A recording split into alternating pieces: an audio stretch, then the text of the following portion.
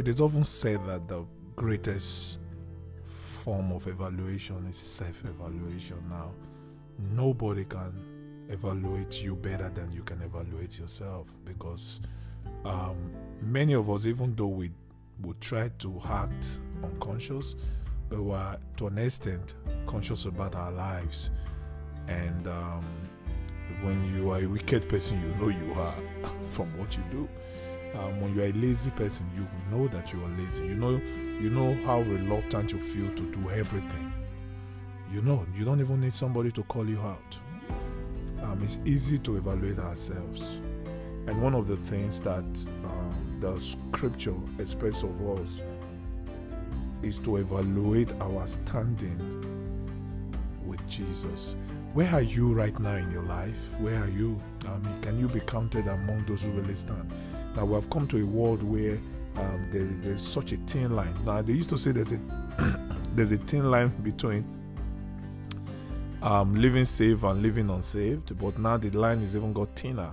That a lot of Christians now, you look at them and there seems to be nothing different. They profess Jesus, they claim to follow Jesus, but their life shows something totally different.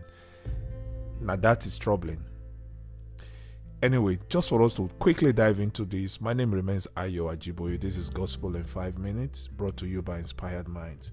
The book of 2 Timothy gives us an end-time attitude checker. That's what I call it, end-time attitude checker. Now, you might want to think about that really deep. What is your end-time attitude checker? How do you check yourself?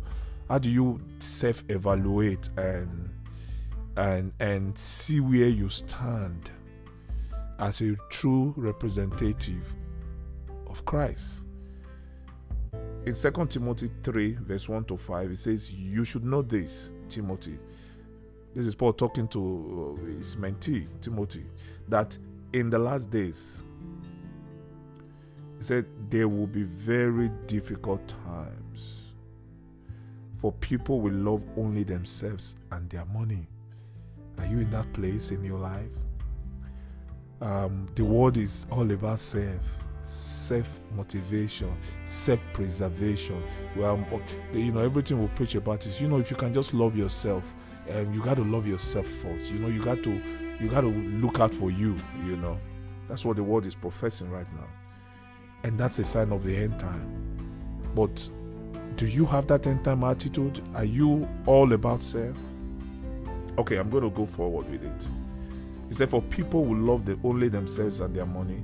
They will be boastful and proud, scornful at God, disobedient to their parents, and ungrateful." Ingratitude is one of the biggest signs of this time. Now, you can be in this time and not participate in this life or in this way. Are you ungrateful? Are you one of those that are so disobedient to parents? And when we say parents, it might even be your spiritual parents. It might even be your leaders at work or in church. Are you one of those that find it so hard to stay in a place of orderliness and submission? He said they will consider nothing sacred. Nothing is holy anymore. They will be unloving and unforgiving. They will slander others and have no self-control. Slandering others is what we experience most on social media today. Post about the testimony of somebody who just got victory. You get a little post. Talk about somebody in mystery and somebody who just talk about some scandal. How many of you know how much gossip sells? That's where we are in our lives. But evaluate yourself. Where are you standing? Further, the scripture said they would betray their friends, be reckless, be puffed up and proud, and love pleasure rather than God. They will act religious, but they will reject the power that could make them godly. Wow. We have so many in church like this. Stay away from people like that. That's the word of the Lord to you today.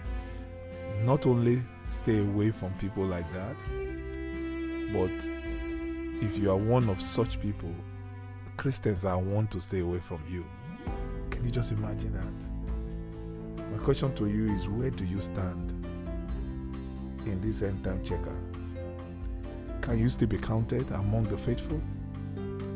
Are you for real, or you are an undercover Christian like we have some?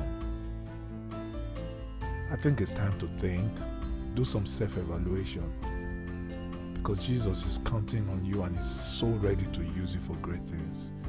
I remain Ayo Ajiboye. This is Gospel in 5 minutes. God bless you.